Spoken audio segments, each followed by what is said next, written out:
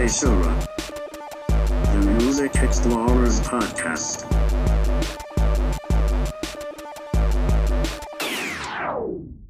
All right, welcome to Seishura, the Music Explorers Podcast. I'm Jim Jam. I'm Scoop Magoo. And we are back with our infamous book club segment. I don't know Infamous, if we've reached, wow. I don't know if we're there yet, but you know what? I'm gonna be brave, and I'm gonna say that's what's happened. So I think we meant to do this last week, but we had some issues with shipping for some reason. I think the U.S. Postal Service has something against Scott. Actually, I swear to God, I got a package recently where it went from, I think, like Indiana or somewhere to Mass, and then up to New Hampshire, which is a nice, normal route. Whereas, that makes no sense. It has to be inconvenient. Yeah, well, yeah. Usually it's from Maine to Mass, then Jersey, then New York, then back up to Mass, and then back to New Hampshire, which makes a lot more sense, honestly. Yeah. Well, anyway, we so due to just not being able to get this book in on time and things like that, we had to kind of move some stuff around. But I am very excited to talk about this. This is called All Gates Open, and it's a book about the band Can by Rob Young and Ermin Schmidt, who, if you're a Can fan, you will recognize as the keyboardist and kind of, I guess, co-founder in a way. We'll get to that, or you know what? We'll just talk about it now because this is not a traditional biography, or at least not entirely. So the book itself is split into two sections. The first section is just a normal biography where Rob Young, interviews everybody. I think at the time, so I guess given the timeline, I don't think Michael Caroli was alive while he was interviewing for this, and obviously Jackie, the drummer, wasn't alive either, I think. So you're mostly working with Ermin Schmidt, and then even one of our earliest episodes was actually about Holger Suzuki's death. So all of this kind of came. It's I don't know where I'm going with this part. I guess just that it's a very recent biography, but I think it pulls from pretty much everything from the beginning, even a little before their founding, all the way until the end, or at least pretty much Suzuki's death. And so, but then the second part is what is called the Can Cookbook, which is just it's difficult to describe. I don't know if I completely understand the idea behind it. I kind of equate it to being like if All Gates, if like the biography section is like the superego, like the Can Cookbook is kind of like the id, almost. Yeah, it kind of felt like the equivalent of like a 2-disc set. The first half is like the album, and the second half is just a bunch of like outtakes. Yeah, outtakes, B-sides, stuff like that. But I mean, I feel like outtakes is maybe putting it a little generously. It's mostly compiled by Ermin Schmidt. It's sort of like random conference. I think that it's like 6 different parts, I believe. Yeah, I will say it was obvious which section was written by the writer and which which was compiled by the the non-writer. We'll get to the quality of the Can Cookbook, I think, in a little bit, but just suffice to say, it's not exactly meant to be, a biographical document as much as it's supposed to be kind of like, kind of a look at one of the minds who was behind this music, and kind of trying to understand the kind of the idea behind everything, in a way. I think it's debatable whether it accomplishes this goal, but we will get to it. I guess first off, let's just talk about, sort of our relationship with the band, because I mean, I think you introduced me to Can, if I remember right. Yeah, I kind of got into them around the same time I was getting into vinyl, so I think it was a specific experience that really helped spawn my interest in the band. I looked up I just really like the cover for Tego Mego. I just thought it was really cool. I was like, what did you catch that section where they actually said that they didn't like the cover? Really? Oh, yes. Yeah. Yeah. Which is weird because it also is very much like that's the first thing you think of when you see the cover of the book. So it's interesting how. See, I thought of the song Mushroom. Well, I thought like kind of the spindly lines and whatnot that it pulled me right to. Oh yeah, I could see that. I mean, I guess we're already going off the rails a little bit, but I think it's funny that they like in that conversation, because I think this conversation actually pops up in the canned cookbook, where Erman mentions that he didn't really like the Tego Mego cover a ton, but he also didn't have an issue with the other cover that was just picture of them in concert, which I've seen that cover, and I don't think it's anything compared to that, the original like Tego Mego cover. So anyway, I mean, not to get too off the rails, but they definitely, that's really weird to me because I think Monster Movie, Soon Over Babaluma, and Tego Mego, I just quickly pulled up the rest I think those are easily their best covers. The rest verge on like I like Future Days a lot, actually. I'm sorry, I like the Art Nouveau kind of thing, though I guess it's like the German version of Art Nouveau, and I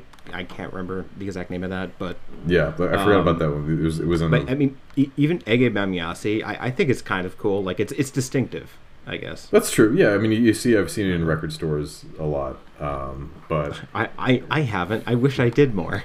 Well, back in it's weird that kind of happened. That I used to see them quite a bit in record stores. Maybe there was like a repress they had. I don't know. In any case, anyway. So I found a really cheap copy on like one is a really nice blue marble. One is like one of the LPs is a nice purple marble. And obviously there are some really, really long songs on Tego Mego, so I really got to engage with each side really deeply. So I think it just really spawned my interest in the band. The fact that there's so much to the record, and it's very dynamic. Obviously more so in terms of LP1 versus LP2. It's not interdispersed all that much. It's very much side one is like experimental, krautrock, rock, psych rock, and then LP2 is kind of just it's just like fuck your face open experimental. Yeah, exactly. But then I really enjoyed the exploration we did.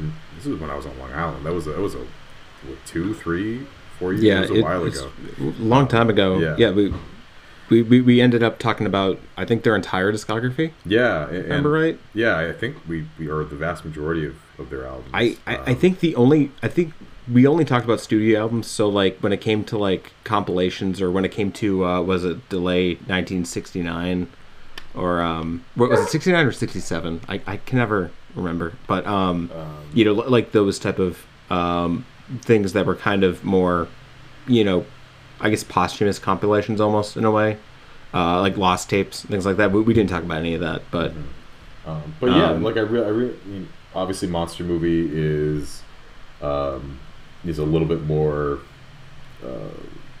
at the blueprint of their sound a little bit more stripped back, at least compared to the rest of their discography. And then another favorite is Soon Over Babaluma. I really liked how that kind of embraced a little bit more. It's been a while, but I think it was a little bit more world inspired. It was a little bit more kind of a sense for space, a little bit more atmospheric. See, I just don't remember anything, mostly because like I pretty much like I just remember I guess my only memory from really listening to their entire discography all those years ago was that like everything after Future Days just wasn't worth listening to again in my mind. I think I felt that way, except for Babaluma. I'll admit, a little dismissive of me, but just I don't know. There were some pretty bad albums near the end. Yeah, I feel like that's kind of a common. I mean, when you're constantly experimenting and trying to push yourself. I mean, maybe this is obviously I don't know what happened in their career necessarily. Like in terms of like how they approach the quality of their music, I'm sure they would rustle at the fact saying that like they hit a decline, but I mean, feel even Ehrman went on record was like, yeah, like, what was it? It wasn't Right Time. It was Out of Reach. Like, he was just like, that was a bad album. yeah, and I'm just quickly pulling up Rate Your Music. Yeah, I could see. For me, I did really like Soon Over Babylon, but I remember as we were listening to, God, did we really listen to all these studio albums? Oh my gosh. We did.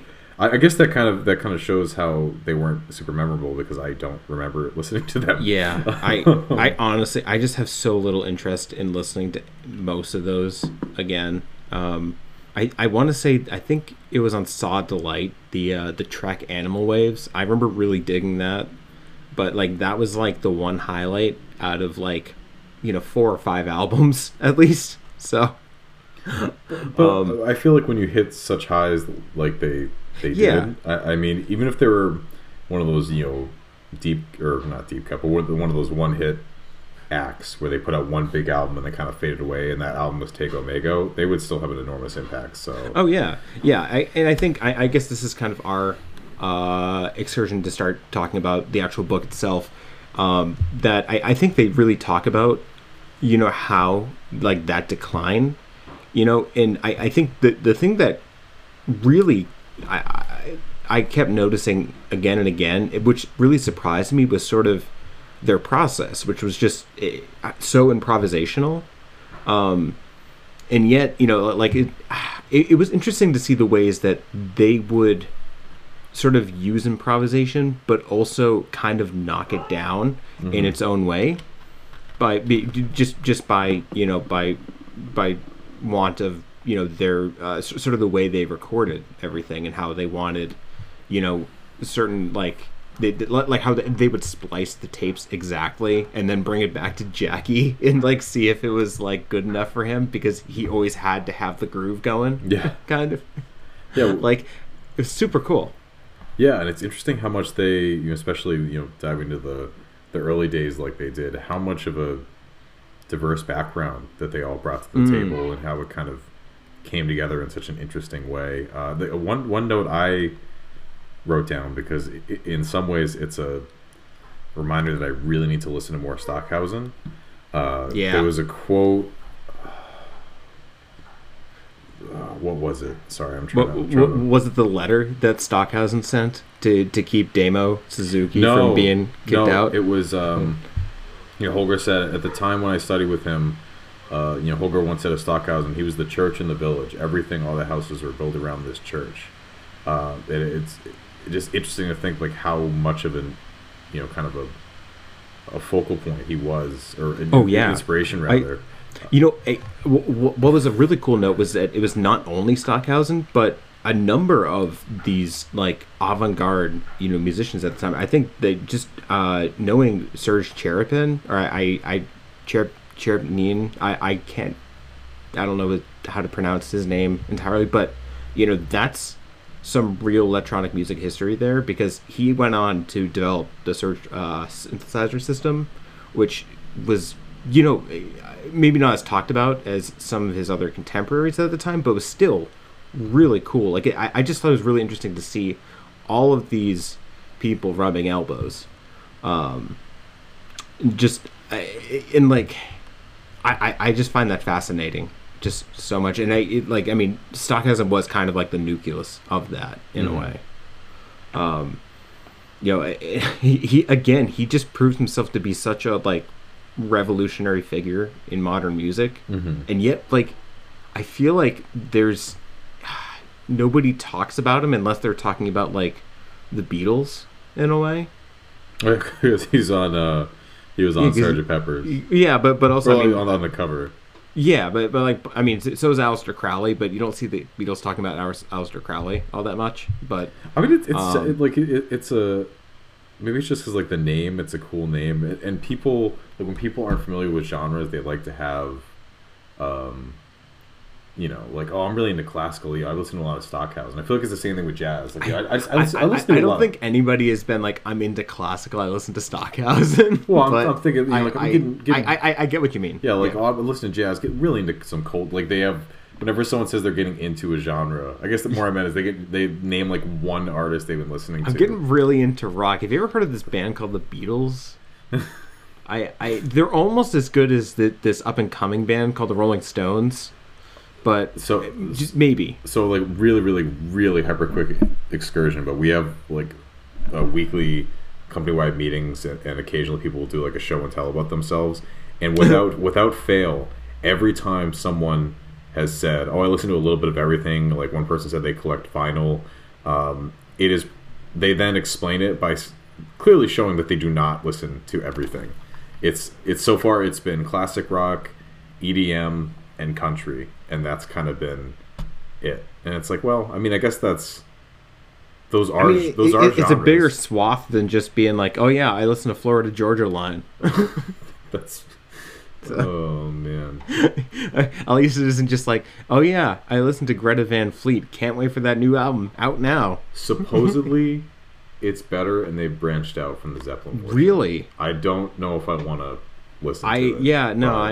I'm all set there. But I'm saying like people who felt the same way we felt about their debut said that. So I'm like, maybe there's something there, but I don't know. Yeah. I think just like the way they said like, hey, like we don't even know who Led Zeppelin are. I'm like, that kind of turned me off. So I'm like, really? But anyway. Yeah. I mean, speaking of bands around in the 70s. Yeah, Greta Van Fleet. Yeah, so oh man. Yeah, there's so much to just kind of jump on here. I have a ton of notes. I really found, like, just, really the way they formed and the way they created stuff to just be utterly fascinating. What I caught early on, what I thought was really cool was sort of their political stance, or at least sort of the relationship between politics and their music. Mm-hmm. Because, like, there were numerous times where they were like, yeah, like, our music isn't political, but, like, we're aware of what's going on, and that kind of drives us to make it, almost. Like, it was such an interesting relationship. Like, I really, like, I found that really cool, because I think we're talking about a time in history where, like, so much music at the time was so overtly like, political. Yeah, exactly. Like, it was just, like, indistinguishable almost. Mm-hmm. But, like, they pointedly, like, made, they made a point to, sort of not necessarily differentiate them, but to say that, like, the music's music, like, kind of. I guess it's sort of the best way. And I don't know. I'm not gonna try to say that this is fucks with my doctrine or whatever, but I just, like, I think just given that time, and sort of especially given how political Germany was, especially just sort of that generation of Germany was at that time. I mean, our Erma Schmidt, I think, he got kicked out of high school because he denounced one of his teachers as a former Nazi. Yeah. Just like for someone to have, like, the balls like that, but also to say, hey, like, we're like this music is not political in a way. I just find that super interesting. Yeah, and that was really, I don't want to say it was really cool, but, like, it was interesting. Yeah, it's always interesting to read, because that was one of the most, both of the world wars, obviously, but certainly, what happened in the wake of World War II. Like, it's crazy to read people just recount, like, they were so close to one of the most, world-shaking moments in history, and to be like that, that close, separated by years, a few decades versus, almost a century, or approaching a century like we are.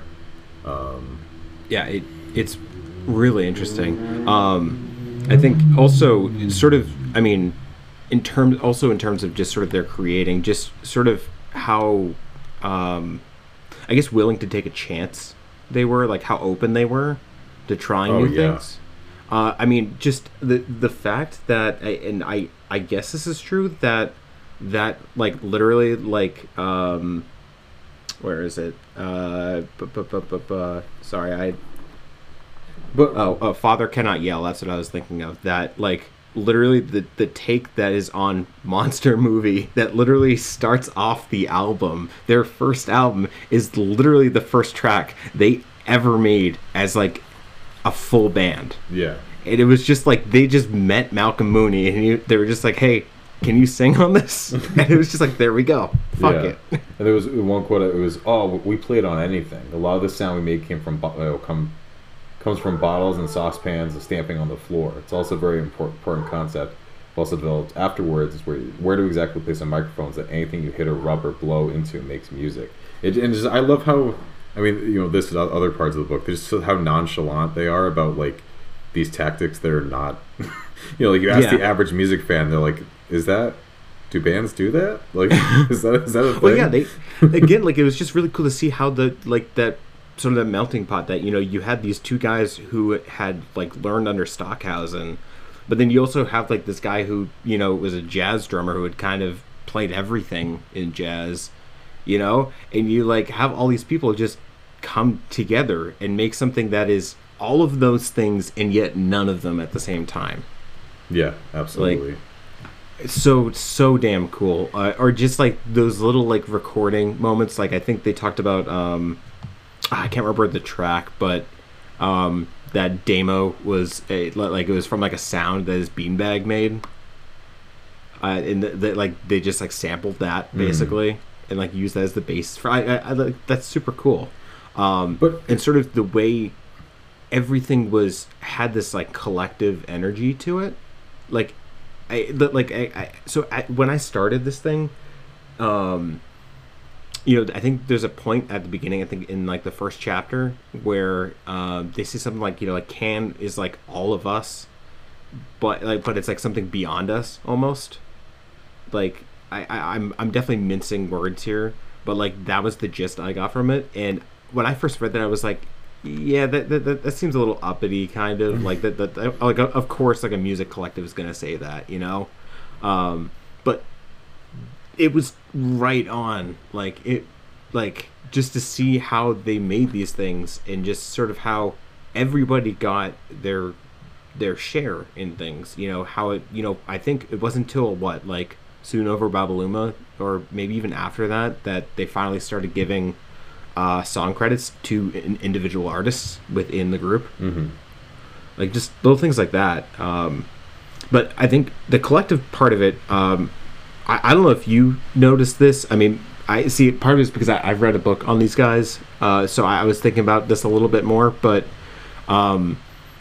they sort of the whole collective democratic process that they were doing reminded me a lot of Henry Cow, actually. Yeah, I could totally see that. But but it's weird because like Henry Cow like fizzled out like super fast, whereas like these guys were around for a while, or at least even when they weren't making music together, they really were still within each other's orbits a lot. And it's just strange, the difference between that. And the only difference I can see is that I think they like Can. Okay, sorry. That guy must have really big balls. No, I think it's because he has a really tiny dick. Yeah, no, so, there you go. Yeah. Anyway, so I was saying that I think the difference between Henry Cow and Can, almost in a way, was that like it always felt like Can didn't have like this doctrine, and like it's almost like they didn't have this bureaucracy kind of keeping them down. Like Henry Cow like actually has records of like band meetings, and like they would like vote on shit and stuff like that, because they were all about like basically being communist kind of.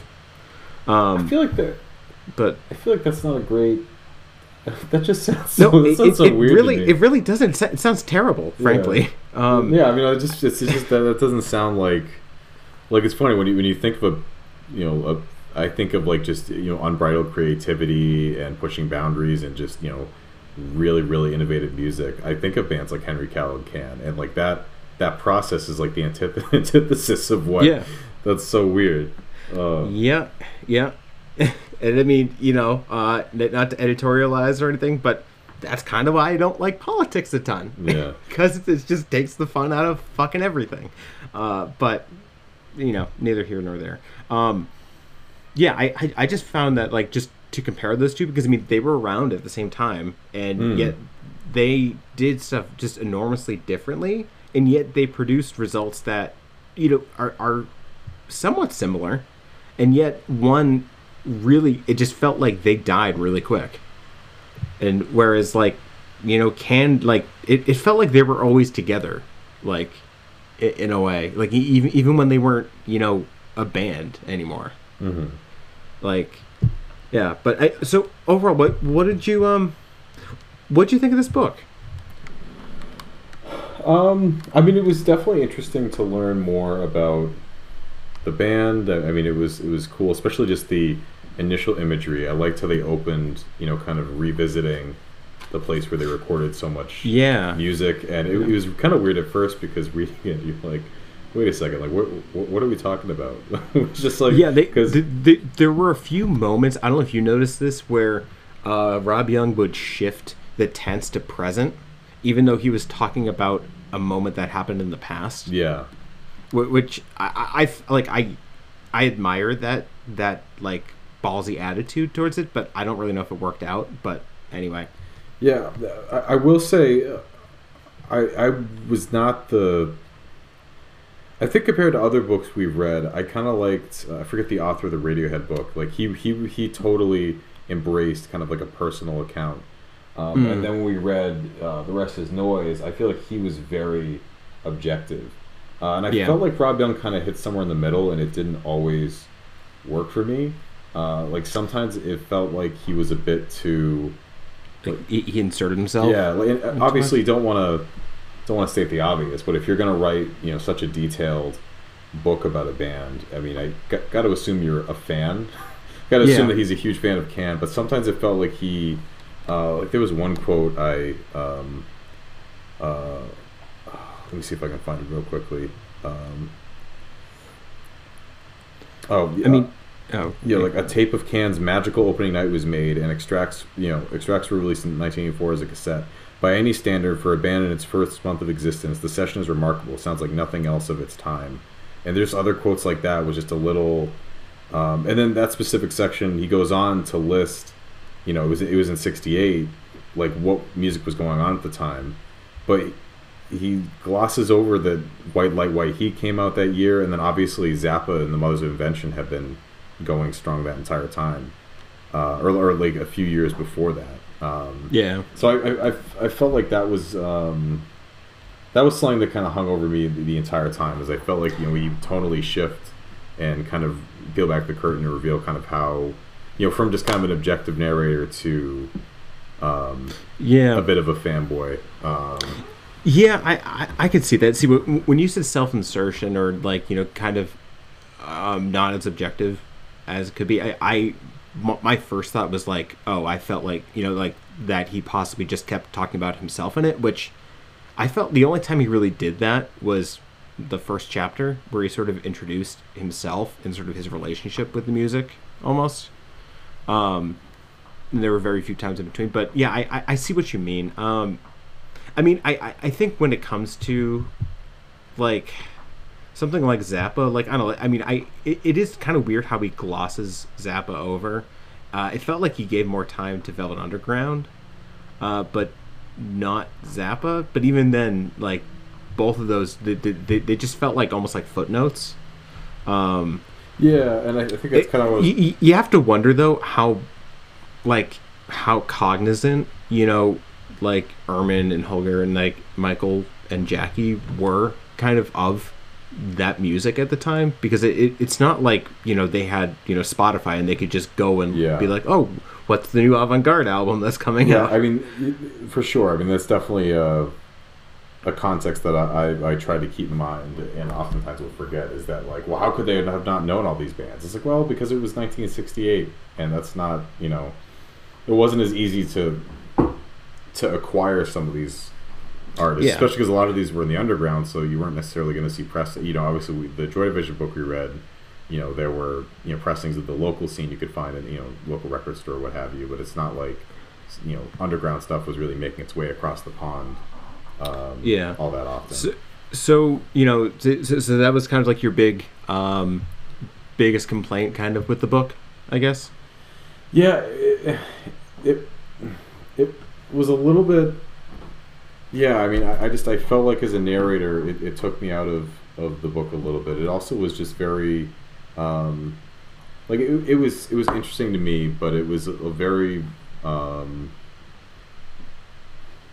it could be dry at times. Yeah, I think that there are a few things that kept me from enjoying it as much as some of the other books we've read. But I mean, it was interesting to learn more about the band. I mean, again, like the early imagery, especially about like where they used to record and like the conditions and whatnot. It was good to hear that not everyone had a kind of a Captain Beefheart-esque, because I think that was what I thought of going in. I knew they were somewhat of a collective.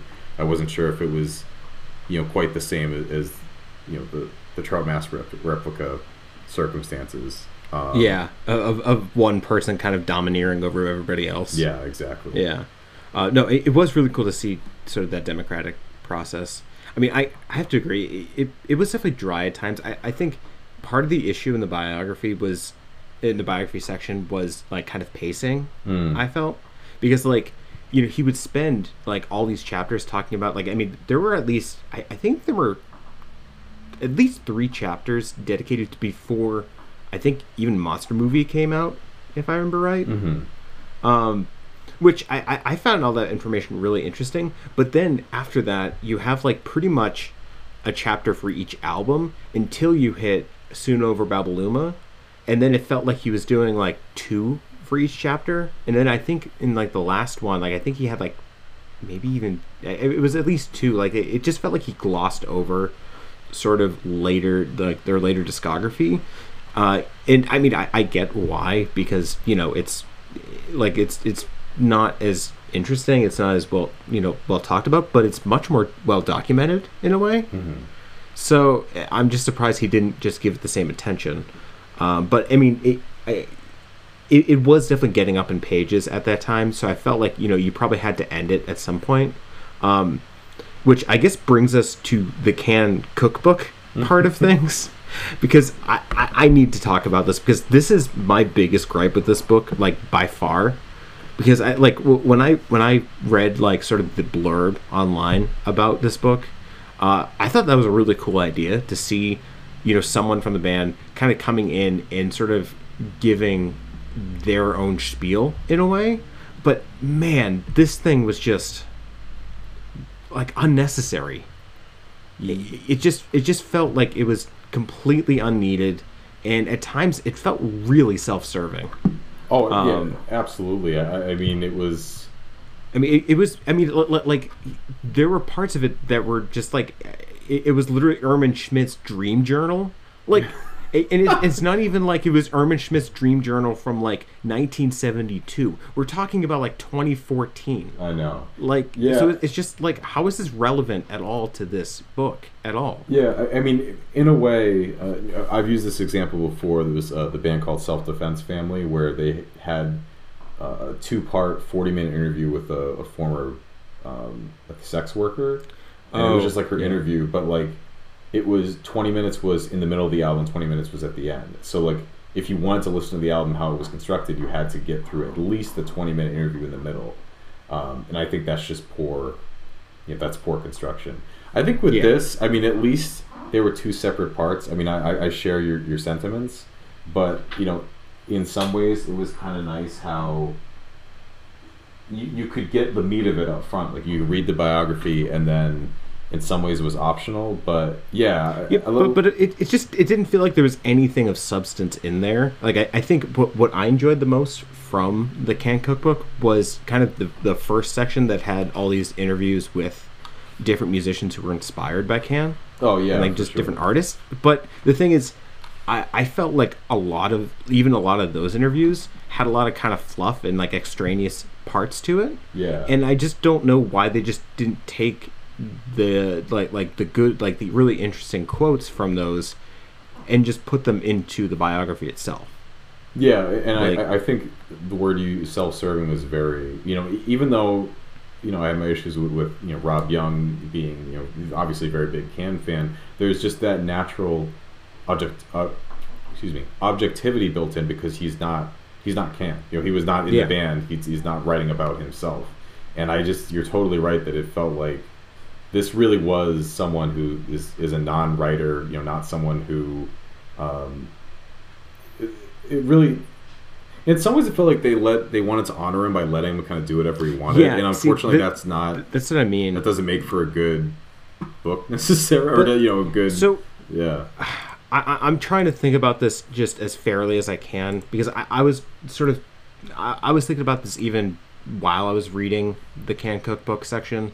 That I feel like part of the reason this feels so self-serving and so kind of all about Ehrman is because Ehrman's the only one left alive right now. Yeah. And so, like, I wonder if we were talking about a different time, if Rob Young had written this book, 10 years ago, whether it would be a little different because, you would get input from other members of the band. But still, I just felt like what this section sort of set out to do, it really didn't accomplish. And really, I don't feel like it really, like, sometimes, to go back to your previous sort of analogy that we used at the beginning of this episode, that this is kind of like almost like the second disc that comes with like a deluxe edition of an album, that like you have like all the outtakes and things like that. But the thing is, like, I think, those outtakes are for like really big fans who are interested to see the differences and to sort of see where the band was at a certain time and what have you. But I don't think there's anything for hardcore can fans to really get out of the canned cookbook for the most part. Mm-hmm. Like, it just felt like I think if you are specifically a fan of Ermin Schmidt, like, and not even like Ermin Schmidt while he was like, while they were like in like that late 70s era where like Can was like kind of broken up but not really, like, I like, that could be interesting, but it wasn't even that. Like, it was Ermin Schmidt like 2014, like, and I don't want to diminish the man's accomplishments because he's done a lot aside from his work from Can. Like, he really, like, you have to admire the guy's work ethic, and just sort of the creativity that comes from what he's done. I mean, the guy wrote a fucking opera, Yeah. So it's just like, this is a book about Can. This is not a book about Ermin Schmidt. And even at the beginning of this book, they're like, Can is more than who we are. Can was a collective that kind of transcended its members. And so, like, it just feels like it's completely reversing on that, like, exact quote in a way. And just saying, oh, here's some stuff about me. Yeah. Like, okay, fine. Like, it's just, I don't know. I just don't know why they didn't just publish it, like, separately. Because I'm sure, like, Ehrman could have easily. But yeah, and I think I think a point you made earlier is actually really, really on the nose. That this might have been different if more members of or if any other members of Can were still alive. And I mean, Malcolm Mooney's still alive. Damo Suzuki's still alive. So, like, why didn't you talk to them? Yeah, and I think like, that reminded me of Decibel, the metal magazine. Yeah, they do a monthly Hall of Fame, and they won't cover an album unless every member is alive and is willing to do an interview, which at first I thought was weird, but I think something you said earlier is actually really important, and in a way it was something I thought about in reference to the Joy Division book we read, is that having that, I think it would have been really interesting to hear Ian Curtis's input. You heard a little bit with interviews here and there. Obviously there's a reason, it's a pretty obvious reason you didn't hear his input from the modern day, but I think in the same regard, the remaining members of the band, a lot of times they told pretty much the same account in a different way, but sometimes they offer different perspectives. So I think you make a good point that having more voices in the room who experienced the same processes, the same things, but obviously at different vantage points, that probably would have been valid. But kind of more importantly, to the other logical extent, when you only have one member kind of driving the show, it's a little self-serving. It's a little just inherently one-sided. You just can't. Yeah, you can't get I mean, in all fairness, Ehrman was kind of the person who put all these things together, who kind of got the gears, kind of whirring for Can. but again, it they were a band that's really like, even listening to them, like, I think I had parts of soundtracks on, like I had Mother Sky on while I was reading some of this, just because I was, I wanted to refamiliarize myself with it a little bit.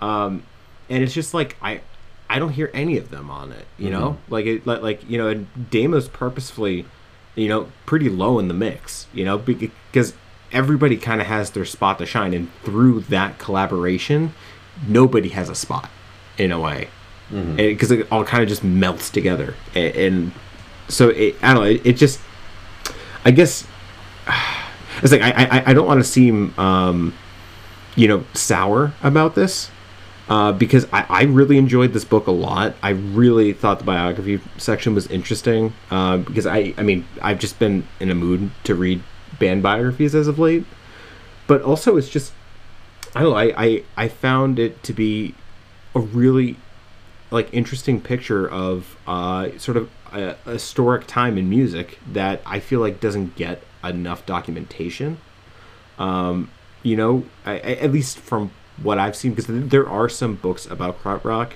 around, but they're kind of few and far between.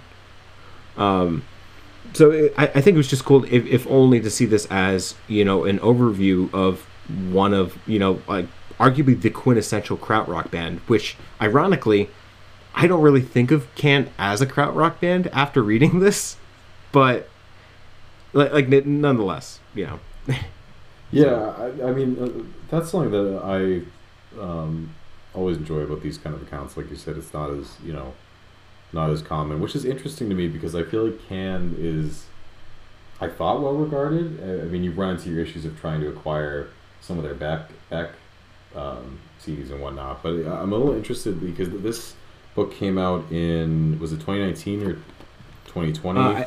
I think, let's see. It came out within the last couple of years. Yeah, it was announced. I remember seeing it like back in like 2017. I almost want to say. Oh yeah, first published 2018. Yeah, 2018. Yeah, I mean, to your point, I'd be interested that this didn't, something like this didn't come out sooner. But yeah, something that's really cool about reading these accounts, or kind of reminded me of the Joy Division book, is talking about bands like that are so new and fresh. Like they talked about how in the early, let me see if I can pull another quote, but they were they were La Monte Young, meanwhile, was involved in the extraordinary Indian music influenced dances of Did you say Lamont Young? Lamont Young. Yeah. We should listen to this Lamont Young actually for an episode, but I might have taken a bad screenshot. I snap pictures when I'm reading for these episodes. I feel like it's but in any case, they were mentioning like there was one section where they talked about how they wanted their drumming to sound a lot like Max Roach. I love Max Roach, and then they talked a lot about the quote I'm thinking of. I don't have it verbatim, unfortunately. It was just how, like, in the early months of the band, they were really influenced by, I thought it was Velvet Underground. Like, that's why I wish I had the quote, because I thought that's who they said that they had listened to a lot at the time. And that's so interesting to me, like how hot and fresh off the presses a lot of this stuff was, and how much this really innovative time. And I maintain that the 60s and 70s were one of maybe the most experimental, or at least important experimental period of rock music. So undoubtedly, yeah, and to like read about how like all this stuff was happening at the same, like this groundbreaking music that just kind of pinball off of each other and helped to further it. I think that's really cool. But I'm fascinated with early electronic music and just how much time was spent on it here. I that really made me happy, just to like I really wish somebody would do like a book that just took place entirely within that Cologne electronic music center, because I think that would just be so worth reading. Just to think about like what they were doing, like, because I mean I don't know how familiar you are with like that sort of era, but like they were using like fucking test equipment that like was meant for like military research and shit. to and like those were the earliest like oscillators and shit like that, and like I just found that so cool.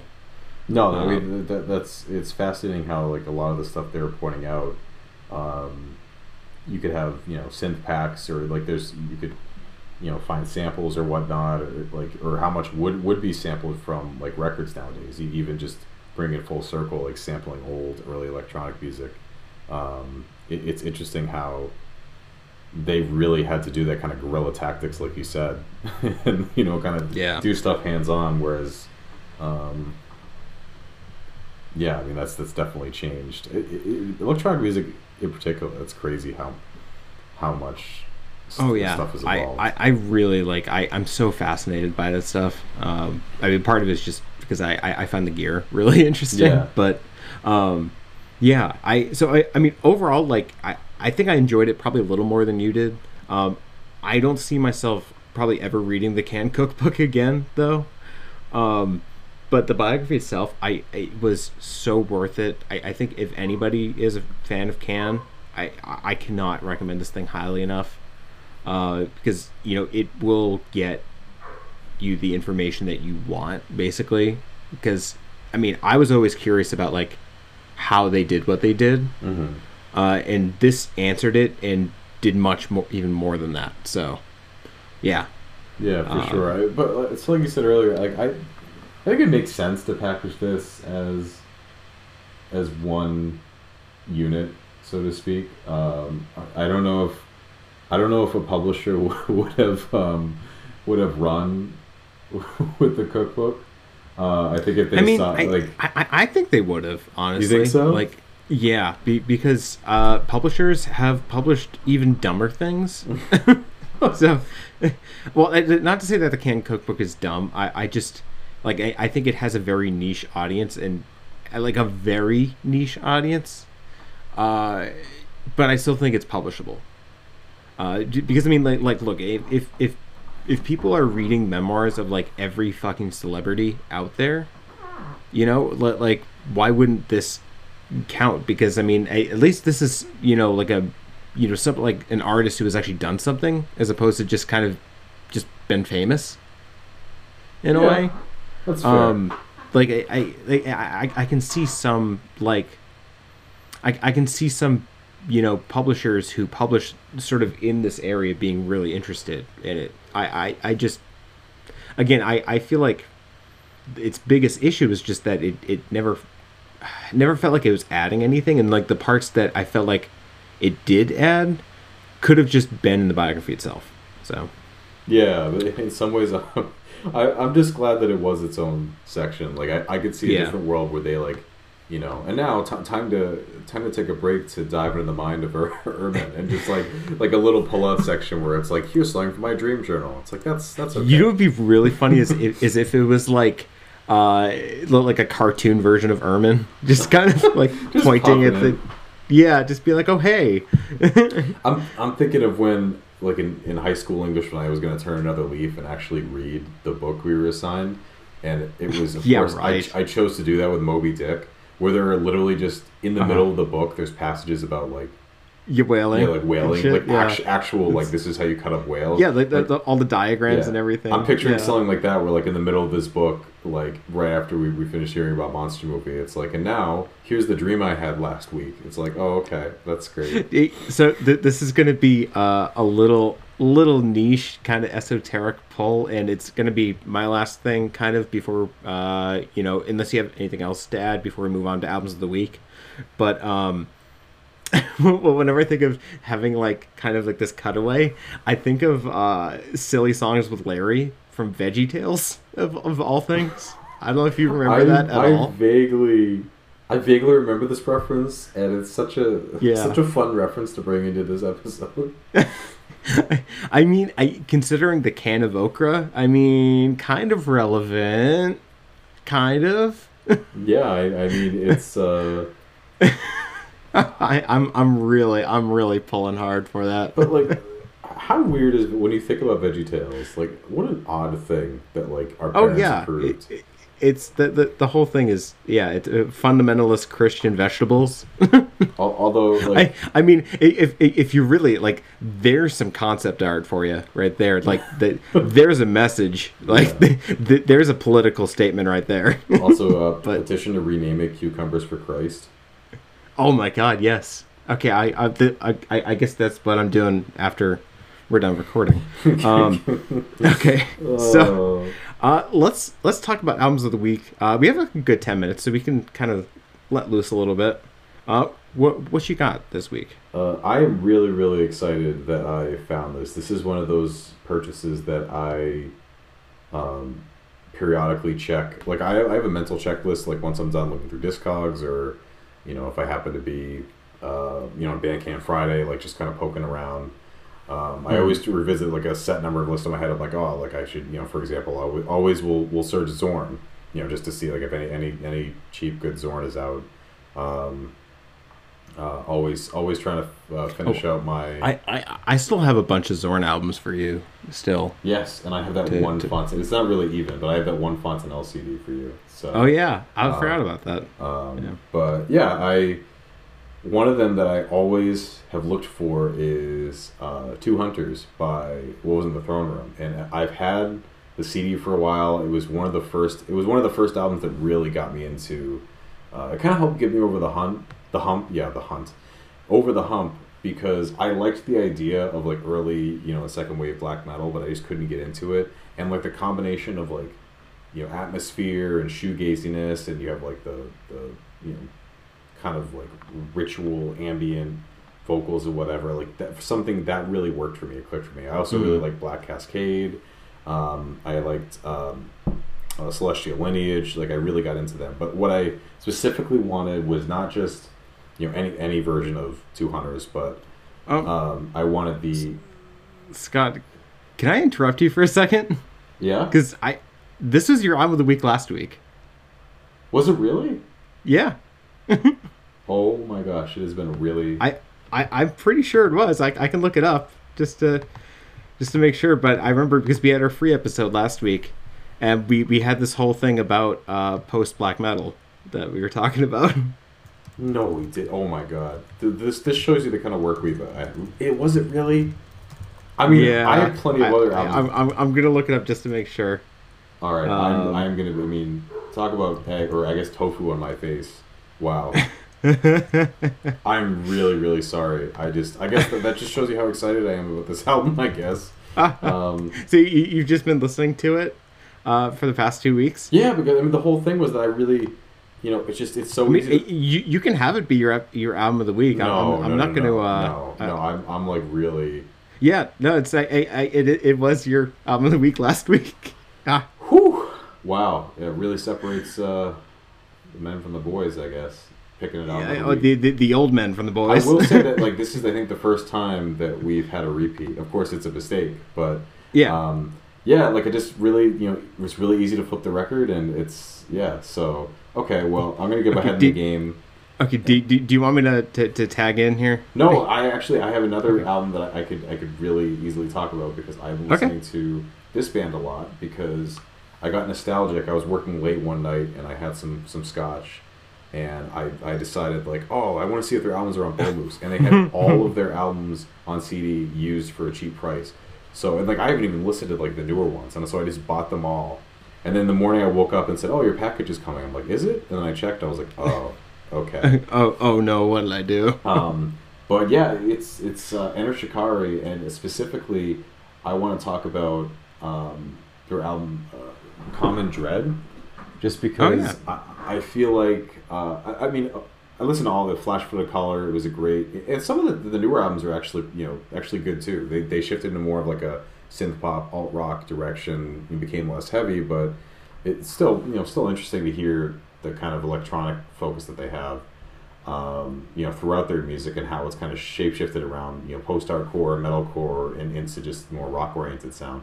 But what I really like about Common Dread is how they bridge the gap really well. Is it Common Dread or Common Dreads? It might be plural. Common Dreads. Because I always thought, because, you know, like, tonight we'll clock 1,000 heads. It is. You know, it is tonight to Common Dreads. I'll make one more mistake before I'm done. Don't worry. No. I see. I'm just being a dick at this point. So. But what I love is that Take to the Skies is really, really. I mean, it's a really fun album. Has a lot of great songs, but there's definitely kind of a juvenile edge. Like, it's definitely their first album. You know, both just in like songwriting and some of the lyrics and some of the, you know, the sounds that I guess samples in a way, like a little bit, you know, rough around the edges. And I feel like Common Dreads is just such an amazing step up. Like, it's everything. It's whatever the opposite of a sophomore slump is. Like, that's what Common Dreads is, and like just some amazing tracks on this. I mean, the way that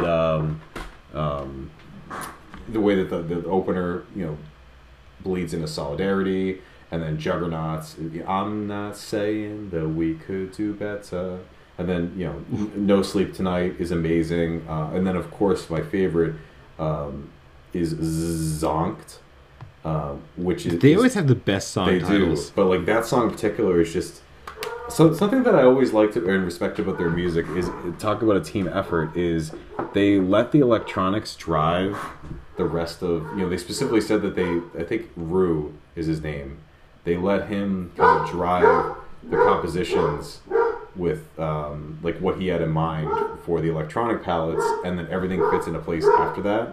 And I think ultimately it makes for better songwriting and helps everyone shine a little bit more. Like, there are songs where there isn't much guitar, but when it comes in, it's really a focal point and really impactful. So that's definitely, like, I definitely like that about them too, that it didn't feel like it was like a gimmick in a way.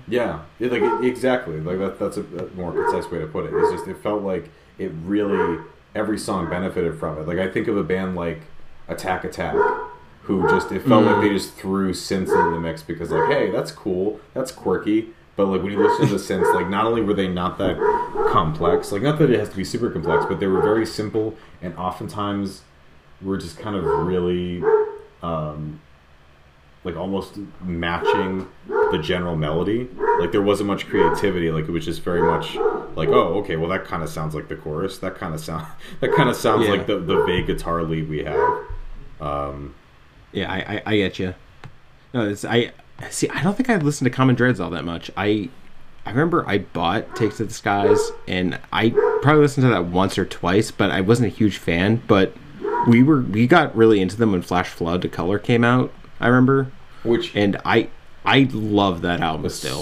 Such a great album. Yeah, I re-listened to it again today. You know, after, you know, I just had these spinning for quite a while in the car and at home. Gandhi, mate. Remember Gandhi? I think it's Minesweeper. Yeah, there's definitely a drop off after Flash Flood of Color, but yeah, I think they were kind of like in a process of like rediscovery, but I never listened to any of those because I think around that time I started getting into like weirder stuff, kind of, and like that took a lot of my attention. Yeah, for sure. And I think even all these years later, I really do appreciate how creative they were, and again, like you said, just how much it fit. Like, they did not shoehorn the electronics in. Like, it felt like they really, like, everything really belonged. And I think that really... It was also I think they're the only band I can think of that actually uses Chaos pads and doesn't make them, like, sound stupid. No, it's really like the way that they, especially I think it's Sorry You're Not a Winner, which is one of their first big hits. Like, it utilizes the Chaos pad really well. And something I just looking them up real quick. They have had the same four members their entire career, which is really really interesting. You don't see that a lot, especially not in this genre. In this genre, you see people, you know. Aren't all the members of Converge still together? I think they might have had an extra guitarist at one point, but I think they're very close to that for sure. Yeah, Mastodon too, but I mean, I think we're veering away from more like pop punk into like more hardcore and metal, but no, it is really cool to see a band like them, you know, sort of keep going. No, I'm with you. I really need to buy that album again. I don't know what happened. I don't know if I ever actually bought a copy. Now that I think about it, I think I just borrowed yours, and just like ripped it or something. That sounds about right. I did. I feel like I did that with like a good amount of like your CD library back in the day. But I think we both learned where this is actually why, or that was actually why I stopped pirating music, because I just found that I would pirate stuff and then never listen to it. Because exactly. That's why I stopped doing that. It just inherently lost value because it was so like there was no. I like the discovery. I like being able. That's part of the reason I don't really listen to a ton of like streaming music anymore. Is because of that. Like I just I think it's just like too much. Like too much of an option almost. Like I kind of have to keep a list nowadays of like if I want to listen to something new, what it'll be, almost. Yeah, I mean, absolutely, and I love the Conquest. Like I remember, finding that album by Demigod, like that deep cut like '90s death metal album. Yeah. Like I've listened to that a number of times on Spotify and then Apple Music, and but actually finding a physical copy, like there's just something special. There's something different. There's something. There's an extra value to like. Okay, I found this. I own it now because there's only a finite number of people who actually own like an OG copy of this versus the umpteen million people who have streamed it and then moved on to the next death metal album. Like it was something that I really like seeing in my connection and having accessible. Yeah. So anyway, Enter Shikari, Common Dreads. There you go. All right. An actual album that I have not mentioned before, and hopefully I have absolved myself of embarrassment. No, you're fine. I was going to say no. It's still pretty embarrassing. No, you're no. You should still feel ashamed. Look, I have said much more embarrassing things. I mean, and you know it. I mean, we've been doing this podcast for a while now, so the fact that that's the first repeat that I can remember, at least, I feel okay. Yeah. It's just it's especially embarrassing that usually you think we might have had a repeat after a few months. Having it literally the week after is a special kind of embarrassment, but it's funny. Okay, so I guess I'm talking about my album of the week. Yes. I was trying to figure out what it was earlier today, and then because I had Leprous' Pitfalls on in the car, which is a great album. I can't wait to see what they follow it up with. I will say real quick, like when I got into Leprous and then you got into them too, that's one of the. I was surprised, like pleasantly surprised, but I don't know, for some reason I didn't think you'd like them, and I was like, oh, that's great. I just Einar, man, he just makes that band for me. Yes, absolutely. I mean, but anyway, I was listening to this, and then I put on my next CD, and that is my album of the week. It is Reachin', A New Refutation to Time and Space by Diggable Planets. Ooh. Which is an album that you bought me. I think not too long ago, maybe a year ago. It feels like I specifically remember that you were like, you came up with like both Blowout Comb and Reachin', and you were like, do you have these? And I'm like, no. And you're like, okay, I'm buying these for you. Yeah, it was our usual, we go to Bomoose after Christmas time, or around Christmas time. And I think you were like, I might put these back. And I'm like, well, then I am going to get them. I'm not letting you leave the store without them. Which I've listened to both. I mean, a few times, probably not as much as I should have. But man, just having this thing on today, like, I mean, from the first track where they sample "Rain Dance" by Herbie Hancock, just as like the opener, was just like, I'm like, yeah, this is my album of the week. Like I think compared to Blowout Come, I feel like this is more of like, closer to that golden age cadence kind of. But they still really do a good job of like even making that sound fresh and in fresh with a PH. Yeah. But no.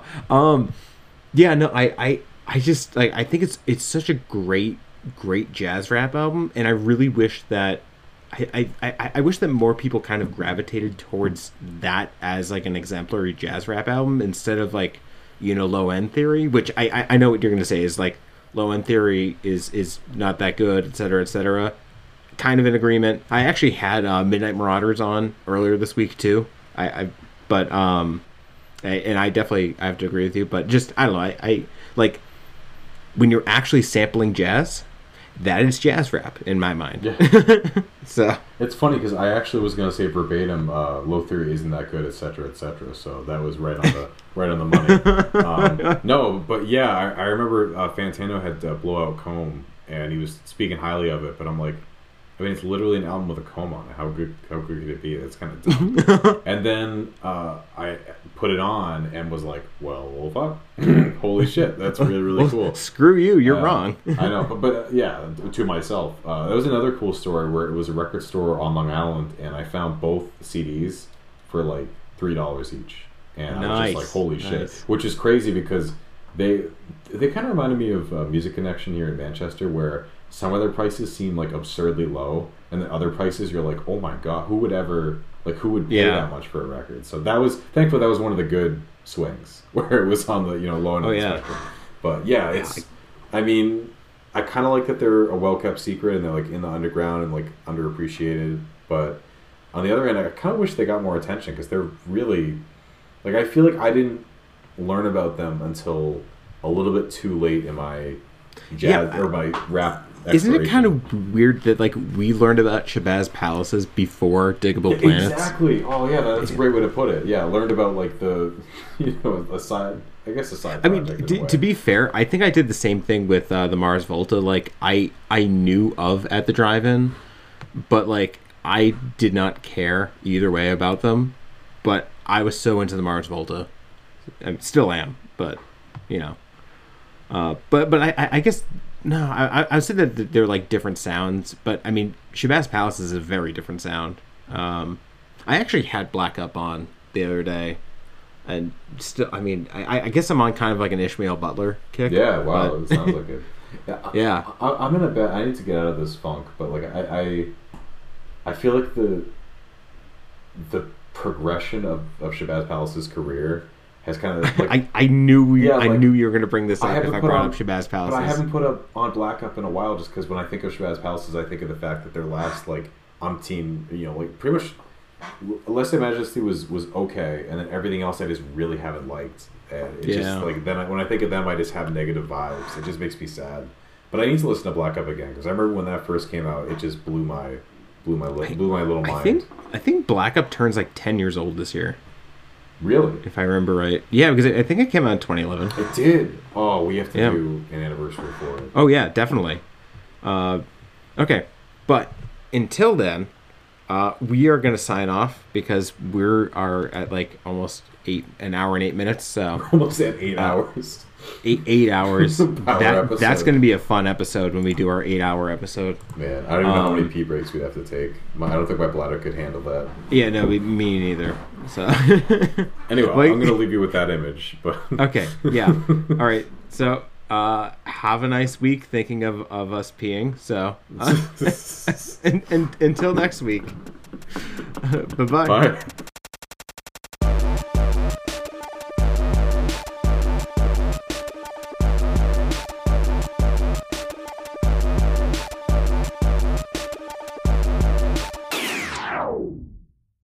Thanks for listening, guys. And if you're interested, if you want to hear more, just listen to us on iTunes, Apple Podcasts, Android Podcasts, anywhere you can get a podcast. Basically, we're on all of it. If you follow us on Anchor too, whatever works for you. And definitely be sure to follow us on Twitter. And if you ever have any suggestions, topics you want us to talk about, or questions, anything like that, be sure to email us. Yeah, we're at Seishura Podcast on Twitter, and our email, I think, is seishurapodcast@gmail.com. And, as always, thanks for listening. Yeah, appreciate it a lot. Bye.